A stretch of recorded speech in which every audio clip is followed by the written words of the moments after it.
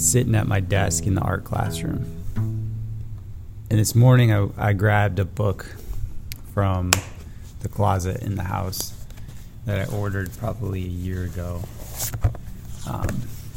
Because I was thinking about when I started reading, I really wasn't a reader for the first maybe until I was third or fourth grade.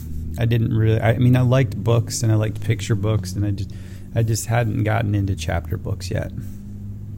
I just didn't understand them, and some of the ones that I'd read, I tried to read A Wrinkle in Time around that age of fourth grade, third grade, maybe early fifth grade, and I just couldn't figure out what was going on.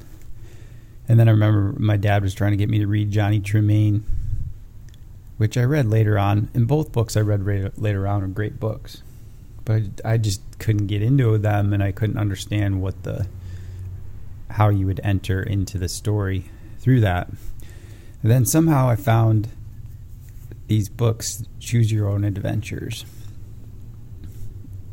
which are famous everyone knows, if you've seen a Choose Your Own Adventure, what I'm talking about. And I'm looking at number 1 in the Cave of Time. So number 1, illustrated by Paul Granger, by Edward Packard. So Edward Packard kind of developed this series and sold them. I think he sold them just on his own at first, and then he finally found a publisher. The way that Choose Your Own Adventure goes is like this, and I might have done one of these podcasts already, but it's worth revisiting. Warning, do not read this book straight through from beginning to end. These pages contain many different adventures you can go on in the Cave of Time. From time to time as you read along, you'll be asked to make a choice. Your choice may lead to success or disaster.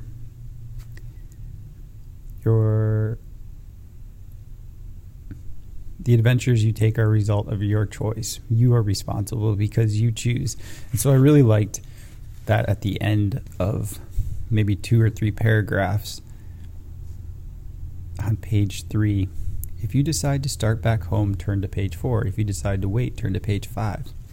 And at some point I would figured out, if you folded over the pages with the questions, with the choices, you could go back and have every single ending. And the illustrations, you would sometimes see an illustration for a story or an ending that you hadn't gotten to yet, which made you want to figure out how to get to that ending. So for me, it was like, it kept my attention long enough and made me feel like I was participating in the story. And it's just a cool idea of having all these, starting out and having all these stories end in different places, which the reason I think I'm talking about this is it's so much like how artists work.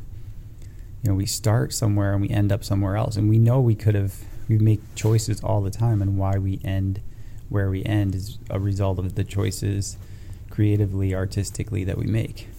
And sometimes they lead to dead ends, just like they do in the book, where the artwork isn't as good as you want it to be, or isn't what you were hoping for. And when you hit an end, in Choose Your Own Adventure, when you hit an end, it's called the end. You read, like, here's one. Philadelphia to go to New York, where you are able to find a job working for a newspaper. Eventually you travel all over the world. You live a long and wonderful life, dying just a few years before you were born. Because you were in the Cave of Time, there were things like that happening. So he got lost in the Cave of Time and then lived a alternate universe. So sort of like the multiverse. Also, the narrative is written in the second person, which I think is really hard to pull off. And there's I don't know how many there are, but I'm trying to collect all the original ones with the original illustrations, with original covers, because they're really beautiful, I think. And they just have a special place connecting to my journey as a reader. Because like after I read all these, then I started to read whatever I could get my hands on that I liked and was interested in. So a lot of nonfiction stuff. And then as I've gotten older, I love reading all different types of things. Like I really enjoy reading, and I love books. And it's funny to think that there was a time where if it had chapters, I wasn't going to read it. So that's the podcast for today. The Cave of Time, Edward Packard. That's all I got for now.